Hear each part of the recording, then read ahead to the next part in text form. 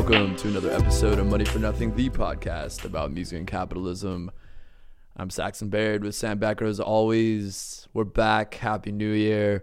We were going to drop one right before the New Year changed, but then I spent like 24 hours in Berghain and lost my voice. Just kidding. I got sick and was very squeaky, and there was just no way to pull it off. I mean, we've been known to like miss a date. No, it's true. It's true. We were like, I was like, is it going to be a sexy, like scratchy voice, Saxon? He's like, no, I'm really squeaky.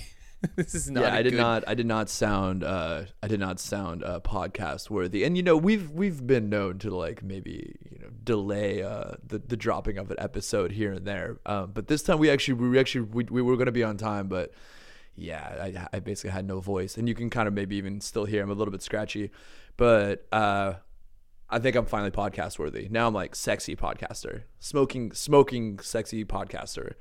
Do you agree or no? Are you just gonna leave me hanging there? No. No comment. So we've got a little not two part. We got a two for in one. I got a 2 for 1 here for you. We are gonna be discussing some things that happened last month, which we've hinted at. And the first thing we're discussing today is things are a little rough over in Hipgnosis land. The publicly listed Hipgnosis Song Fund apparently cut its valuation by nearly 10%, and then like delayed the financial results of the first half of its financial year, which is like basically code for not a good sign. I guess these are things that are kind of common, that if you're a shareholder, you get like reports about what you're investing in is doing. And this Hipgnosis was just like, we're not going to tell you. So this is I would call this a well-earned victory lap for Saxon and I. For those who may be picking up the story now, Hipgnosis Song Funds, led by Mr. Mercuriadis, basically kicked off this massive influx of like red hot finance money into song rights, like I said, a little bit more than 2 years ago. Basically got a bunch of teaming up with Nile Rodgers of Chic fame, and who is, regardless of his role in this company, the single greatest rhythm guitar player of all time. So like, I like actually have like a fair bit of time. Like, I'm like, if you played on Good Times, like you can do a lot of fraud in my book. Not that they're doing fraud. I'm saying that like he could do more fraud and I'd still be like net positive given your rhythm guitar playing, sir. I'm a huge Chic fan, and in a bizarre like move, Daft Punk released a drumless version of Random Access Memories, which is no one needed. It's very weird. There's just no drums on it. But listen to Get Lucky without drums, and how in the pocket Nile Rodgers is on rhythm guitar. It's unbelievable how good he is at rhythm guitar. Okay, that's enough about Nile Rodgers. More about the company that he's like kind of a part of. Basically, they threw a lot of money. Definitely a part of. It's unclear like how, to what extent he's doing the like Jay-Z Brooklyn Nets thing. Where, like, I was just about to say this. I was like, yeah, no, it's completely like, okay, like Merck and whatever his like shady investors, when they first started this Hipgnosis Song Fund, were definitely like, we need a face to like legitimize what we're doing. Who's cool and got money? And somehow they came across Nile Rodgers, and he was in. Because good luck finding a picture of Merck without Nile Rodgers also in the photo. Yeah. So basically, they started throwing around enormous amounts of money to buy the publishing rights of songwriters, hit songwriters. And basically their theory was that songs were a undervalued asset class, that they were counter-cyclical in that the market could go up, the market could go down, but people would continue to listen to songs and like therefore continue to make money. That in an increasingly digital future, songs were only going to get more and more valuable, and that therefore, because they were kind of like the first movers in this space, they could really reshape the market, like just threw gobs of money, like millions and millions and millions of dollars to amass this collection of songs. And in doing so, kind of kicked off a whole bunch of kind of copycat / competitors, some of whom were kind of doing it before and but were very, very much viewed that way in the public narrative, made the major labels pony up a lot of money, disrupted this whole space, created an seemingly infinite amount of like newspaper ink, digital newspaper ink. And then like we're just kind of riding high on the whole bubble. But like, unsurprising to everyone, the world has changed. It is no longer 2020 or 2021. Thank God it's no longer 2020. 2021 wasn't that great either, to be honest. But financially speaking, the world's a very different place in that like there are now interest rates. And so this was kind of a test of how Merck & Co. were going to deal with the need to, have any sort of gravity surrounding their proclamations. And like the headline is not well. Yeah, no, definitely not well. And like we were kind of talking about this. We were wondering like, I think one thing we talked about when we first were covering Hipgnosis was like how they were going to basically like turn a profit. And then I think one of the conclusions that I came to was like they don't really need to like turn a profit. They're just going to like ride on this sort of the hype sort of around it really. But now like the actual hype is, I guess, waning, and the actual value of this asset class, which you said is devalued, is actually devaluing. It turns out, which they're still claiming is like incorrect in this whole sort of debacle that's been going on. I should also mention, I didn't mention earlier, that like the dividends were suspended. So I guess like if you're an investor, you get like a certain amount of money quarterly or something, I imagine. Please hit us up if you know more about this. And so those are suspended. And then like half the board was also like kicked off or changed. And then because there was a deal. Yeah. This is where we get into the fun stuff. Yeah, it's just a mess. Which is that okay? So you've got the rise of interest rates, which means like a couple of different things. One way to think about what happened with this massive financial influx into catalog sales, which we were kind of talking about at the time, it feels good to be right, baby, is that smart money avoids the music industry because it's a mess. It's like pretty consistently a mess. So smart money avoids the music industry, and like traditionally has, because it's super unsteady. You need a ton of like real knowledge to make money, right? Like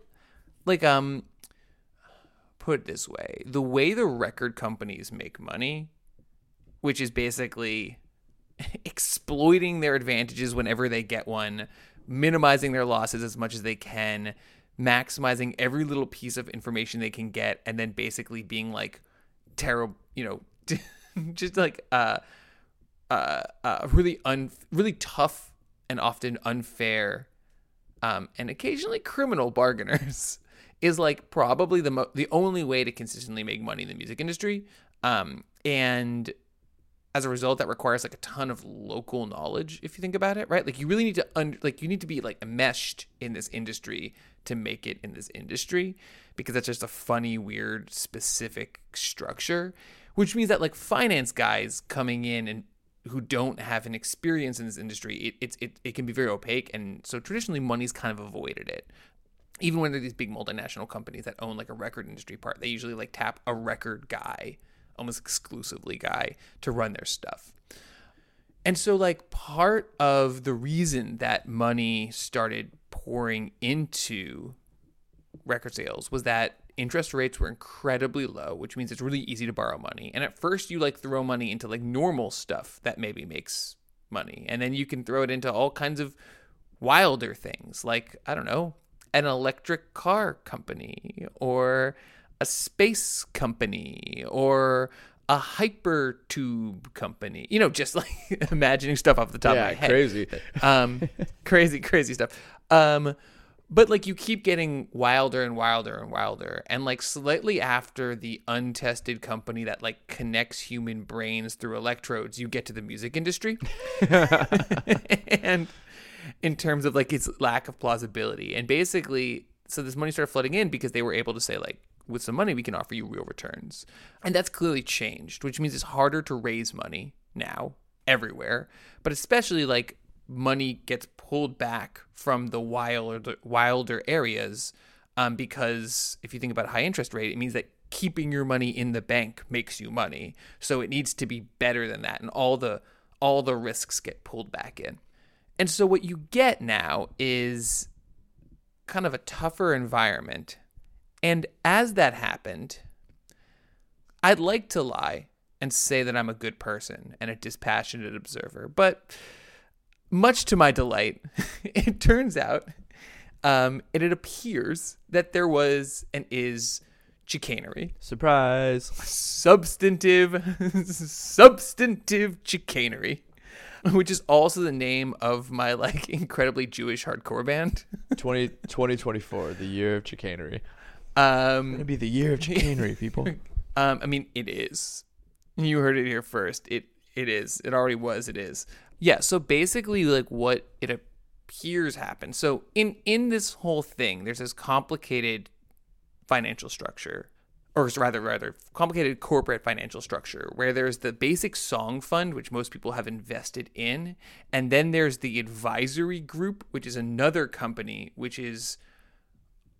and that's what Merck, I guess Merck works for both, but Merck owns more of the of the group that oversees the fund. Now, you'd think that those would be one company, but this is finance, so no.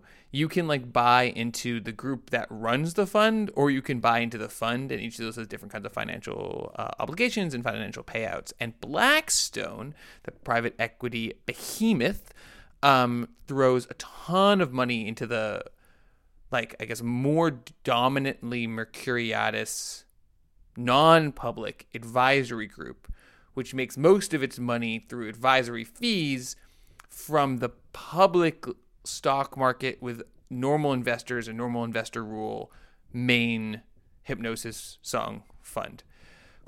Yeah. And so, like, a situation which, as you could clearly tell, dear listener, offers no possibility for like a conflict of interest. Like, it's not. That's simply. Oh, no, absolutely not. No, totally understandable. I mean, totally like above board, like nothing weird. Like, yeah, no. Yeah, there's no possibility for anything weird. So basically, when things start to go bad, and this is where like some of this reporting is still a little bit, there's a lot of kind of different conflicting stories. But as best as I can understand, things start to go bad.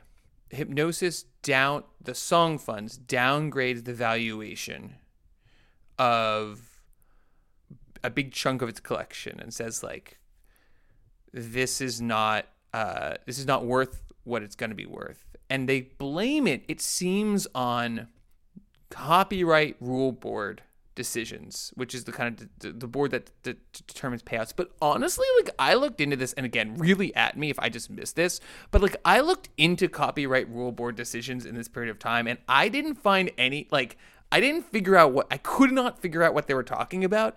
And maybe that's my research, or maybe this is also complicated that it's kind of bullshit and it's just like the money's not coming in the way it is. But like literally I spent a bunch of time looking for it, and I could not find, like, I found the ruling, which seems to be totally in line, in fact, good for songwriters and the kinds of rights that Hipgnosis has. And the only way that I could see that Hipgnosis would have like had to downgrade potential earnings or value based on this decision is if they had previously estimated that this decision would be something that was so far outside of the realm of what was being discussed as like the most likely outcome by like David Israelite, like the heavyweights in the like music publishing rights space that, and like the major organizations, like the associations of music publishers and stuff, like that it was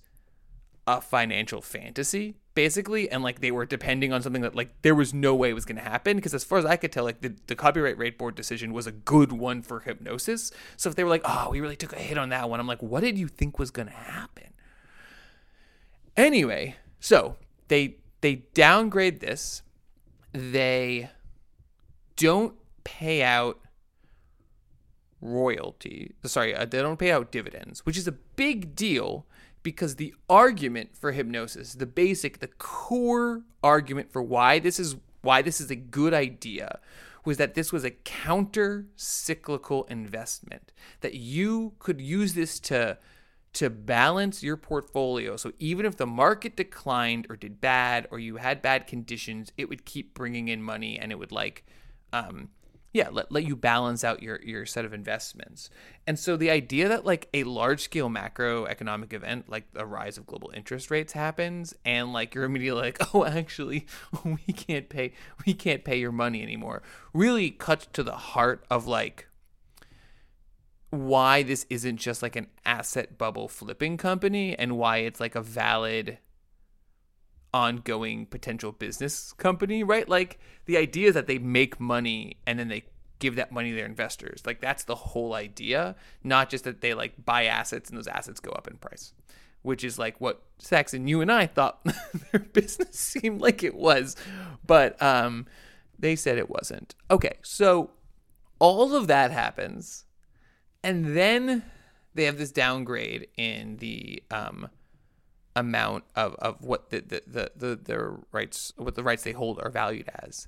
And then there is this like set of decisions about like what they're going to do with the fund. Oh, another thing is, it seems like they didn't pay out the dividend because they were near some sort of debt limit in terms of how much money they owed and how much money they could owe, such that, so they were near some sort of limit such that like if they sent out more money, like parts of their debts, they'd hit some sort of like contractually obligated line where people could start calling in those debts, and so they weren't able to pay out money. So like things were shakier than anyone thought they were. And then Blackstone comes in. Basically, Blackstone comes in and says like, I'll give you guys.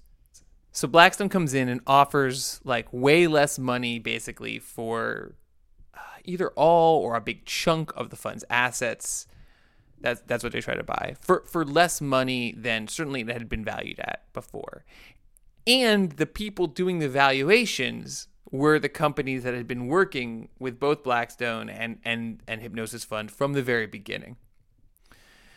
Which is like crazy. That's like, so basically it's absolutely nuts. Like basically like it's like, right, the evaluation firm that had been working with this company the whole time, that when it was really useful gave them really high valuations, now suddenly drops the valuation. And then the company that owns the advisory company is like, oh man, this is a really low valuation, you should probably sell me a bunch of your stuff at an even lower valuation, because like the market's crashing for these kind of rights. And to their credit, the stockholders are like, no. like absolutely not. And they basically have this like corporate fight. They have a vote of no confidence. They kick out a bunch of board members. They pull in new board members. They might fire Merck because like it sure seems like he and Blackstone were trying to like swoop in and buy, having used the public's money to purchase a lot of stuff for a lot of money. We're then trying to use private equity money to purchase it for a lot less, which is smart if you're Blackstone, I guess, but like not like cool. I mean, maybe we shouldn't be shocked, but I'm like trying to find like a real life, like, you know, use like the real life like example, or like, I'm sorry, like use like an analogy to explain this, but I can't even like, I don't know. I don't even know like where to begin. Well, the conflicts of interest are just wild. and they're being I know, paid it's like the so much landlord, money. yeah. It's like the landlord, like you're paying the landlord who owns the building to like have like a shop on the bottom floor, and then like the landlord like lowers the rent and buys out like a fifth of your business or something. I don't even know. Like it's so weird. No, it's so like, confusing. so I it's can't a even. mess. That's not even right. And but it's like, yeah, it's just really shady. And like, frankly, is like, this is why you shouldn't pour money in the music industry. It's like classic music industry vibes right here. And so, in summary, like, we laugh. We were right. Like, good luck to the Hipgnosis, investors. if you would like us to pay us like multiple like six figures to come in and like help you work this out. And like, my hope, the funniest wouldn't say no. The funniest thing that they might do, they're like currently undergoing a reevaluation. They've got a new valuing company, but there's a real option that the investors vote to just roll it up. Like, that's an option that they can do where they just go like, so the fun's insane. over now, which is I think by far the funniest potential completely. outcome of this. Because then the assumption is insane- then, okay, so then let me ask you, if that does happen, we have to ask, like, who then, okay, so, like, whatever, like, who, does Neil Young give back his 50% of his catalog? Because Nobody then, like, could buy it. He could buy it back.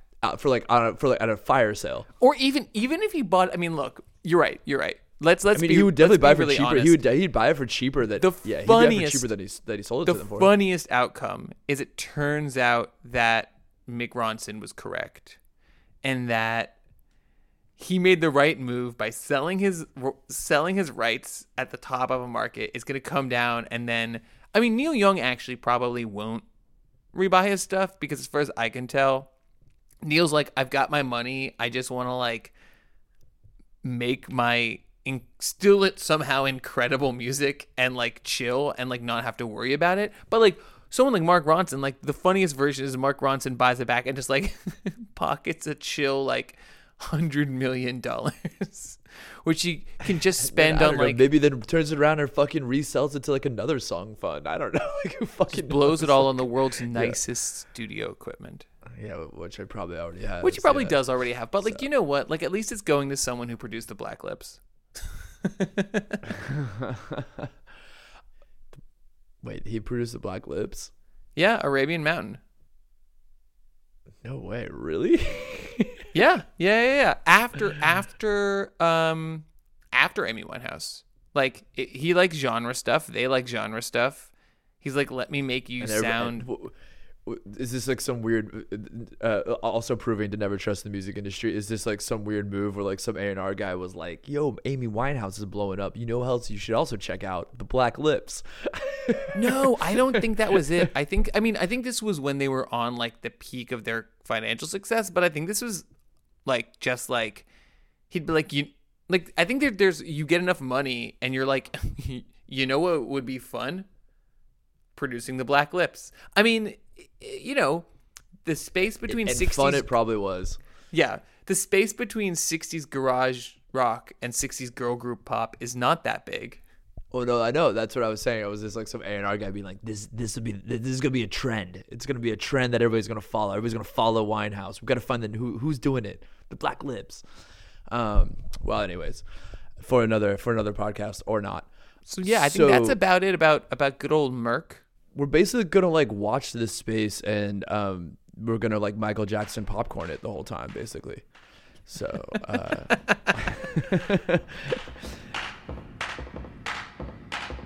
She be sucking marrow out of your tomorrow. Or will she tiptoe out of clips into another moon? She'll trip you up your stumble. Yeah. Now your world's gonna crumble. All right, so that's enough about Hipgnosis Song Fund. Now we're talking about Spotify and some major news in Spotify that I think dropped probably like in late November. Spotify confirmed after many rumors. Spotify has confirmed they'll be changing their royalty payments, I guess beginning sometime soon. And don't worry, it's nothing to make songwriters excited about. You're probably still you're still getting fractions of pennies. It's Spotify's changed. Yeah, Spotify's changed its royalty payment, and now every songwriter gets one jelly bean a month hand delivered by as Daniel a Ek. recompense for hand delivered by Daniel Ek. A single 'Cause jelly really, bean. what is he doing? He's like a Swedish Santa Yeah, Claus. really, what is he doing?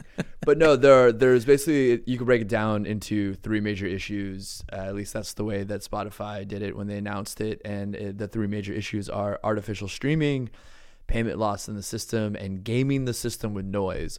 Let me tell you, noise is always gaming the system. But I think one of the biggest, we can go through all the changes. But I think that I think one of the major changes that everybody seems to be talking about, it's kind of at the top of that list, which is that it won't be giving payouts for any track that gets less than 1,000 listens will not receive royalties. Or it's not that, like, it needs to exceed 1,000 plays to begin receiving royalties. Also, so other things, right, that certain styles of quote unquote noise tracks, such as like white noise and sleep sounds, they need to be like 2 minutes long. And also Spotify has announced that they're going to levy a fee on labels or distributors who are found to be generating artificial streams, where basically like it's like bots or like click farms are used to like inflate an artist streaming figures. And we kind of talked about that one time, that crazy story. You interviewed that journalist, I believe, that like a couple years back, about that crazy story of it was like some Norteño music down in like Arizona or something that was being artificially inflated to like make like, oh no, that was a YouTube thing. That was the YouTube, yeah. But yeah, it was YouTube. They were just stealing. Oh yeah, they were claiming other people's. Story. That was wild. They were just claiming other people's. But yeah, music. but there is this like certain like, you know, apparently like there's like bots and click farms to like increase people's. There's absolutely and why wouldn't you? bots exactly and click farms. Exactly. Why wouldn't you do that? So anyway, Spotify claims these improvements will, you know, here's like the fucking, you know, the press release will claim to give extra revenue by artists and redirect funds that have previously gone to the rights holders, blah, blah, blah, blah, blah. Tom Conaghan, manager director of Spotify UK, says that basically 95.5% of all tracks that are streamed will still be monetized. And so it's just a very small percentage of tracks are going to be impacted. It's probably blowing smoke up our ass. But anyways, those are the changes. And yeah, it's kind of caused like a lot of conversation, a lot of digital ink has been spilled, as you used earlier in the show about this. So I don't know which one you want to start with, but it seems like the one that everybody seems to be talking about is this 1,000 streams minimum. Yeah. So maybe let's deal with that third, and we can just kind of talk about the first two pretty quickly. I mean, like the white noise thing is like, again, these are kind of changes around the margins, right? It's like there's a lot of complaints about kind of non-music sounds being. I mean, there was that one band that like a couple years ago funded a tour by releasing an album called Sleep that was just like 100 tracks of silence and asked all their fans to stream it every night, which is like a ton of like world-destroying computational power. Actually, like, this is so all stupid. Like, it takes mainframes and servers to do this stuff, and it's just such a waste of human energy. But like, we live in a Baroque hell, so like that's not the point. There's that. There's, I mean, artificial tracks and dumping artificial tracks, which is part of this, and then like artificial clicks and listens. I mean, with all of this, I mean, this one gets, I think, to the and this has been a major concern in a lot of different music industry streaming sites for a while. And just to be clear, it's a major concern because not just does it change the payouts for that artist, but that because payouts are organized through a general pool, any kind of manipulation affects everyone to a certain extent because it shapes the overall proportions of the payout pool, which again is like why this is such an incredibly Baroque, complicated system, and just like worth like spending. We've talked about this a lot, but like worth spending a second just to like remind ourselves of, like, in the classic physical record era, it was like a weird system, and who knows who got paid. But like, if you bought a Blink-182 album, like some amount of that money was going directly to Blink-182 minus like however much, Walmart gets out of it, however much the distributor gets out of it, however much the label gets out of it, however much the management gets out of it, like whatever their names, whatever ages they are, they will like end up getting a certain amount of that money. And it's like a direct transaction.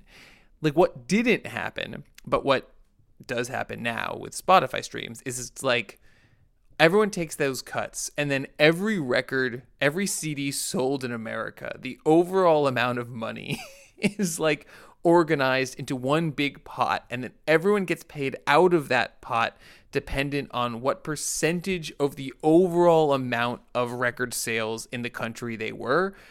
So like actually like there's no direct, like there's actually not a direct connection, right? So like when artists say like this is how much I'm getting paid per stream, it's not like your stream is going to them. It's like your stream is going into this pool of streams, and then roughly for every stream they make, they get this much out.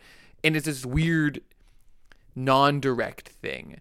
And so like stream boosting. Yeah, and that's like kind of been the source of like a major like debate like in the industry from everywhere from like, Sir Lucian Grange to like, people on Twitter that are independent artists about, what's the pro rata model in which you're describing versus like what has been termed as like artist centric models or like user centric models. And like, yeah, different platforms are experimenting with different things. Like I think, like SoundCloud is using, we can get into this later, but SoundCloud is like, experimenting apparently with like a user centric model, whereas like your plays go directly to the artist that you're playing. But yeah, this is like a huge debate. And like in a way, I think you can kind of see these changes to the royalty system that Spotify uses as kind of a sort of soft sort of entrance into trying to do something new that is I guess in response to these debates. I think that's exactly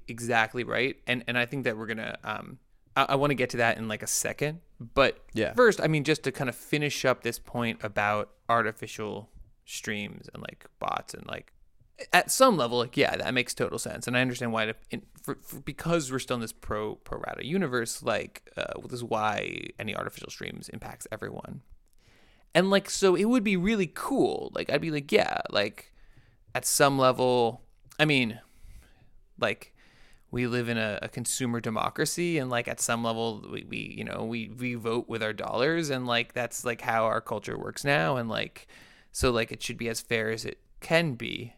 And that'd be like really neat if I believed that like the major labels 100% are never ever doing anything to encourage unfair streams, whether that is directly, like, and I'm not saying that they are, but there was that weird title scandal where like a whole bunch of it turned out to be major fake streams on like Beyonce and some other folks a couple years back. But also like, and this is like the classic weird argument about payola that's been going on since the 50s. When payola first dropped, right? This is primarily R&B record labels paying white disc jockeys like Alan Freed to play their records. And there's this argument that like this is corrupting the system, this money's bad. But the R&B labels kind of argued that this is the only way they could get in the door, and that in a system that's designed to benefit a handful of major labels, like actually in a weird way, like an anything goes system is can be viewed in a weird way as slightly more fair than a system in which a few people have structural positions of advantage and structural connections to the overall like maintainers and keepers of the infrastructure, and then other people don't.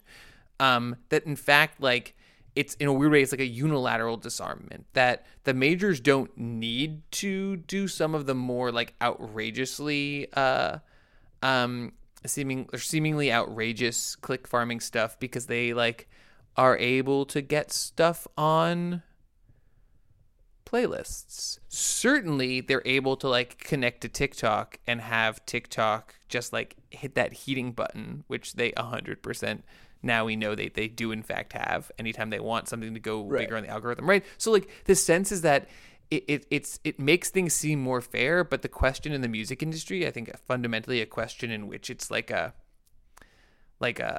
truly like life is nasty, brutish and short, and it's a dog eat dog world. It's like if there is no fair, who's benefiting from these conditions?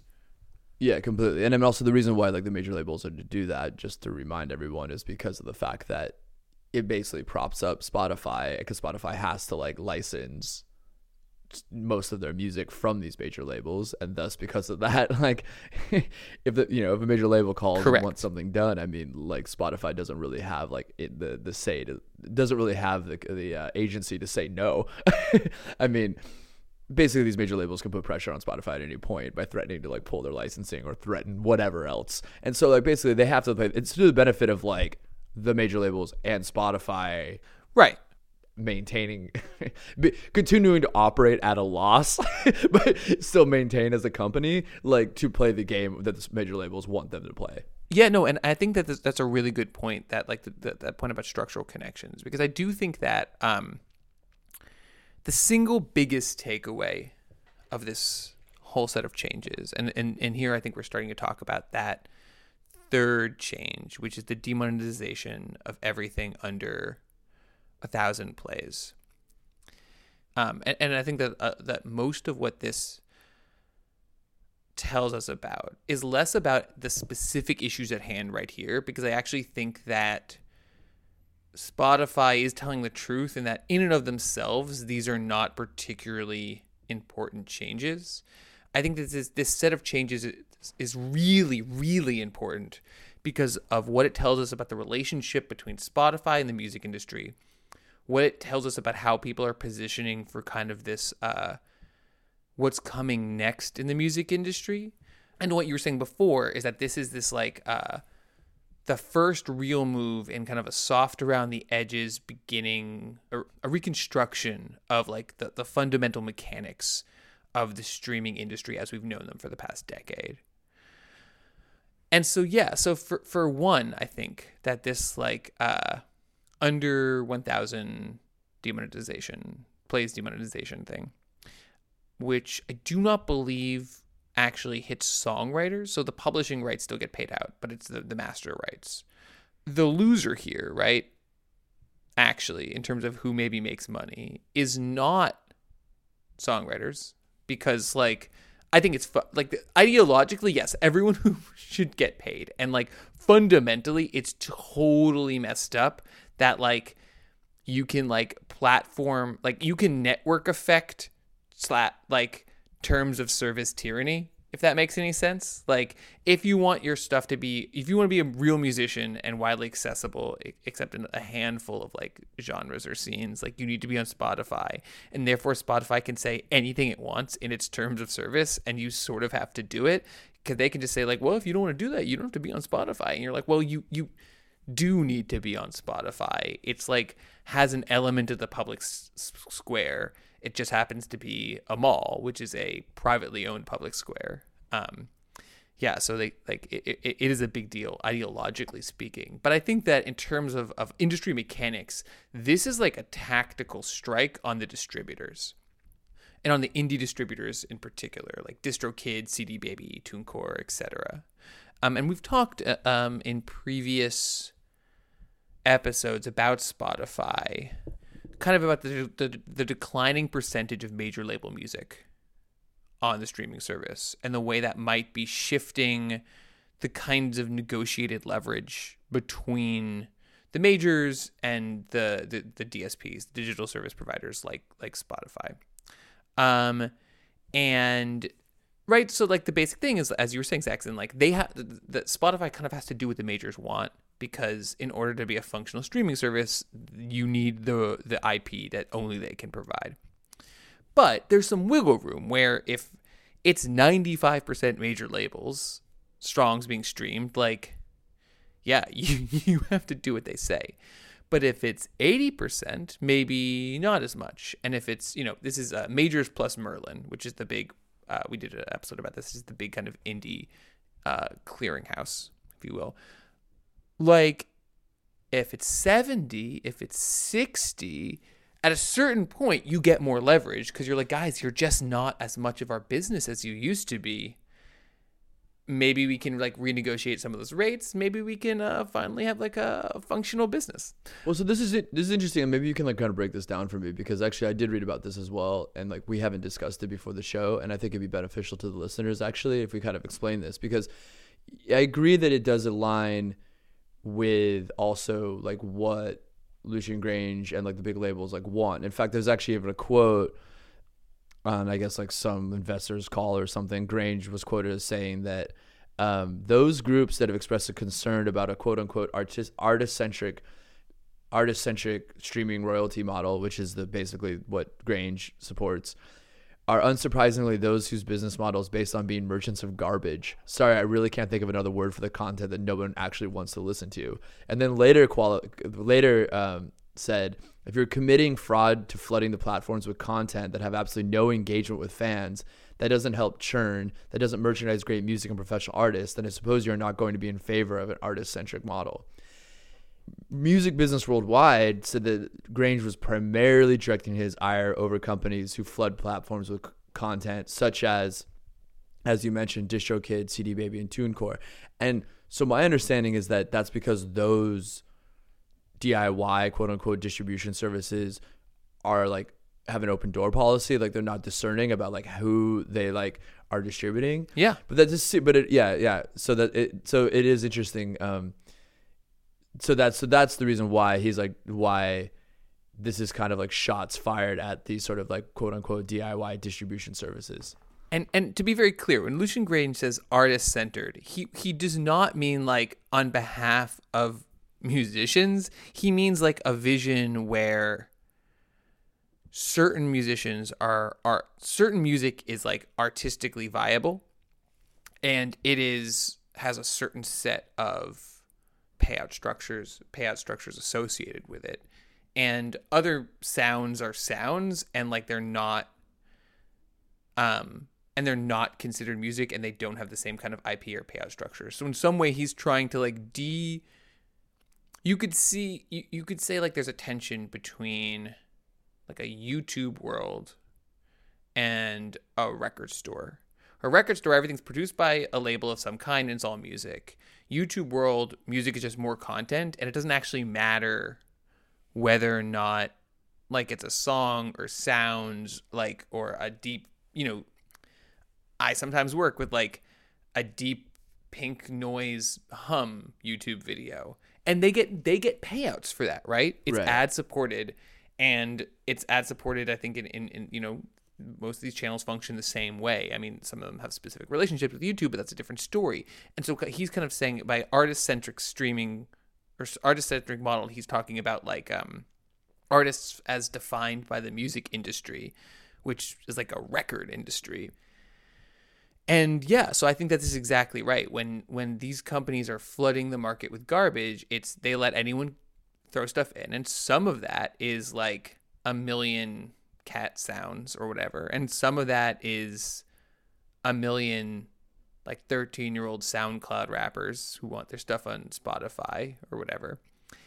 But I think what you see there is, and there had been, right, a very clear downward trend on the market share within platforms like Spotify of the majors, as no, most of these get 500 plays, let's say. I mean, they don't even, but let's say, you could have a huge, but there is this long tail where all of a sudden, if you have enough tracks that have 500 plays, especially if they're kind of being fed in an increasingly algorithmically structured listening environment, so there is an ability to have discovery across the bounds of notoriety, maybe like you could be in nowhere, but like if you just fit right with an algorithm, you could start getting a little bit of traction.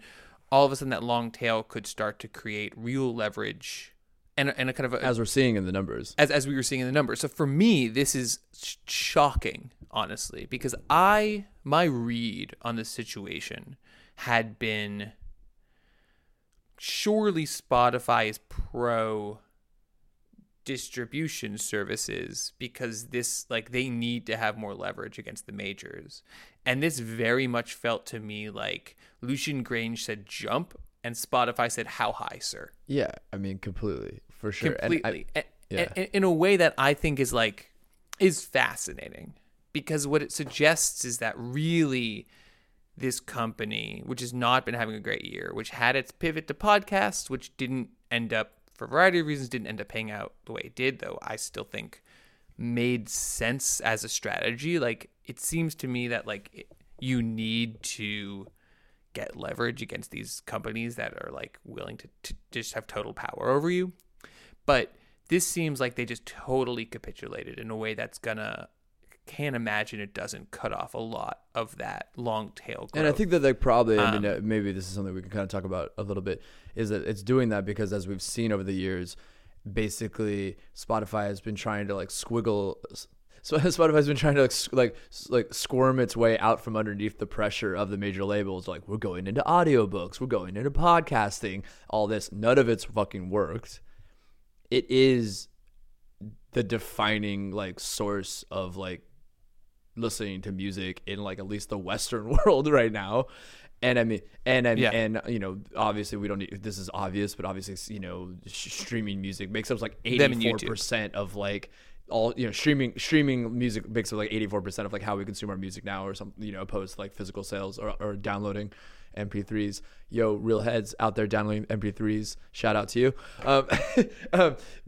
So, like, obviously, like, it realizes it's the dominated platform. It's a dominating platform for, like, streaming music, and it, like, wants to maintain its longevity. I don't know, maybe someday fucking earn a fucking profit. Anyways, but, like, I think it's basically at this point where it's like, okay, we just need to, like, play the game they want us to play. Yeah, I guess. I mean, it's maybe. That's I don't know. Maybe fascinating, right? Because it does seem like after a couple of years in which the only way, I think, to read the podcasting push in Spotify was as a way to, you know, we're not a music company, they said. We're an audio company. Right? So there was a real, like, not just a little bit, a real push to get out of the major label thumbs. And this just seems like I said, like a total capitulation in a fascinating way. And a capitulation also, and this is the question here, is why, right? And there's a couple of reasons. I don't really know, but there's a couple of reasons I can think about, right? Which is, one is what they're doing here is really important. In addition to the inter-industrial story, it's really important, like, for the reason that you said before, which is that we're starting to see, just a little bit around the edges, a restructuring of the basic rules of streaming. We've seen a couple of companies adopt different models. We're now seeing this, right? And it's kind of like baby steps, because I think, right, there's a lot ideologically invested among listeners, among the press, among the broader public in, like, how these systems function. And I think that people don't want to assume that they're just sort of like a random, and not just don't want to assume, like, earlier systems were structured by governmental intervention in ways that, like, created at least a seemingly stable marketplace. Like, how much songwriters get paid is determined by a copyright rates board. ASCAP and BMI, the performing rights organizations, are, like, semi-governmental in as much as their activities are defined by consent decrees. Like, there's a sense that, like, it shouldn't just Hollywood and is structured by these massive labor organizations, which, again, it's not like anyone can just do whatever they want in terms of the payouts around these major artistic forms. And so I think that there's a lot of interest in, like, there needs to be something feeling like it's vaguely fair, because for the industry, it's very important that it feels vaguely fair, because while musicians don't have a lot of power, they do have a lot of public support. And, like, Bruce Springsteen can call up a president. Like, he just can, right? Bruce Springsteen can get the president on the phone. And, like, maybe he can't make a change, but there's a lot, like, they've got a lot of cultural power. And if I think that, so it's very important for the record industry to, like, maintain at least a plausible sense that, like, this is a system with legitimacy. This is a system that's institutionalized. This is a system that major artists support and that like isn't that like has real heft, and there's a reason it exists. This is a system that exists, and it's like a system that's like not like this is just something that we came up with randomly when we were like absolutely panicked in 2007 and we thought the sky was falling. And so it does seem that they're starting to remake this system, and they're doing it really carefully. And they're doing it with this artist first ideology that like I have a lot of distrust in, but like is being couched in specific terms. It's saying it's against garbage. It's right in all these ways where they're trying to remake streaming. And the question is what they're trying to remake it for. For someone like Lucian Grange, it's clearly so that blue chip artists make money from streaming, because from an industry perspective, you could think about it that like streaming, you could argue that streaming and where the industry makes its money like have gotten maybe not a little out of sync, but have a potential for getting out of sync, right? Like you want streaming to support artists who then can go on tour forever and make money for decades, because that's like actually what the industry wants. And so just going back to what you said earlier about like how like the stat we dropped even earlier this year, and what you said earlier about like how like these DIY distributors are starting to take like a larger cut of the streaming. Well, yeah, and that too. They don't want that to happen, obviously, and they want to keep having their power over Spotify, and I think that they like want. So this is going to end up in a world where blue chip artists get paid out better, and like a select set of blue chip artists are able to like cut through the digital noise. Partially, I mean, and this is where I think it gets really interesting, because I don't think the music industry is fundamentally thinking about Spotify here or about streaming.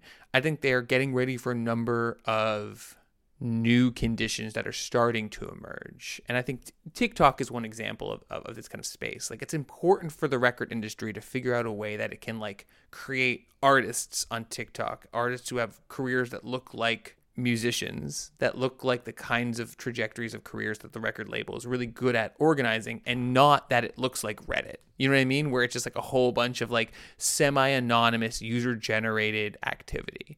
And yeah, they're trying to like basically have more of a hand in curating like what the next big artist is, instead of having to sort of pay attention to what's happening on like an app another app that they don't really have any kind of control over, which I mean, as we said, they do have a little bit of control over TikTok, but there is a certain level of like randomness now about like what is the next big artist, who pops up, what becomes like popular. And I think they just want to have like more of a hand in that, more of a control over that, and like deciding that. There's that, but I also think, and this is where it gets a little, I'm like way out over my skis, but I think it's important to be thinking about this, because I think that this is what explains a lot of what's happening in the music industry right now, which is that they're thinking about AI really hard, I think. And they're starting, I read this as a set of steps that's designed to start laying the ground for the kinds of flexibility in payout structures and the kinds of monetization structures that's necessary to maintain industry control over these major flows in an AI world. If you think about what fully out in the wild AI generated music is going to look like, there's a lot of different potential possibilities. But one possibility is that everyone is kind of creating a little cloud of music around them, being created by these algorithmic programs that will maybe share certain kinds of signifiers between people, or sometimes will be shared in relation to artists. But I think it's going to look a lot more mimetic, right? It's going to be kind of like valence clouds of sound and style around artists. And even if like we don't go the whole like postmodernism, like end of identity stuff, I don't see it's clearly a world in which there's a lot more user-generated music content. User-generated music content that sounds almost as good and maybe sounds exactly like the artist it is like memeing on. And none of those songs, or maybe some of them, but the vast majority of those are not going to hit 1,000. They're going to hit 5, like most memes, right? And you can imagine a world in which we just don't, and before it even blows up, oh, I'm sorry, guys, we already set this. Even before we knew this was going to happen, needs to hit 1,000, get a payout structures. The minute percentage that's going to hit 1,000, then you can figure out licensing, then you can figure out monetization, like how YouTube has. But it seems like it sets a hard cap over a vast space of musical production that is where a lot of these technologies seem to be aimed. Yeah, and also just the key point to add, maybe this is obvious, but also the key point to add is like a lot of like those whatever AI generated user generated through AI, music is not going to be under the control of the major labels. And so that's also it as well. So like the more you have of that, the less of the pie they have of like what's making money and what's being streamed. I mean, or maybe it is, but you could argue that like 1 million AI Dua Lipas, each of whom have 9 listens, is like not something that the music industry necessarily wants to or is going to be able to deal with figuring out the right song. In some way, it's easier if you say like, oh, well, all of this is demonetized except through maybe some sort of like blanket payout, which we can deal with like behind the in a back room where you say YouTube, we know there's a lot of unlicensed content. Anything over 1,000, which is already the deal we have with Spotify, by the way, like we have to deal with in a licensing way that maybe we can figure out how to deal with everything underneath it. Let's just estimate how much economic activity it produces, and we're going to get a cut of it. Because if you don't give us that cut, we're pulling our real IP, which people are still listening to, off of your platform. This is what they did with TikTok to a certain extent in its early days, and it's something that having those clear benchmarks for monetization in one place allows them to do in other places, maybe at a business level, but also at an ideological level. And I think it's really interesting that they're doing this right before these new forms of technology really start to hit. Which is where I think a lot of what's happening, and I think we're going to spend a lot of time, honestly, talking about this kind of topic this year, because I do think that right now it feels a little bit like the lag time between everyone getting smartphones and Uber, like we're starting to get technologies and the infrastructures that can change stuff, but like the social adoption where new things explode like isn't quite there yet. And I can't help but think that when the music industry is making major moves to start restructuring streaming payouts, they're not thinking about that future. Yeah, so I mean that seems like a good place to put a bow on this episode. Obviously, we're going to be watching this space as always. I feel like we're doing like at least on average like 2 or 3 Spotify shows like a year because but it is a good, I think they are good like a bellwether for a gateway into like what else is happening in the music industry and like what the major labels are thinking. And yeah, so we'll continue to be paying attention to how these changes and play out, but more like structurally as Sam was just illustrating. We'll check you out next time. Bye.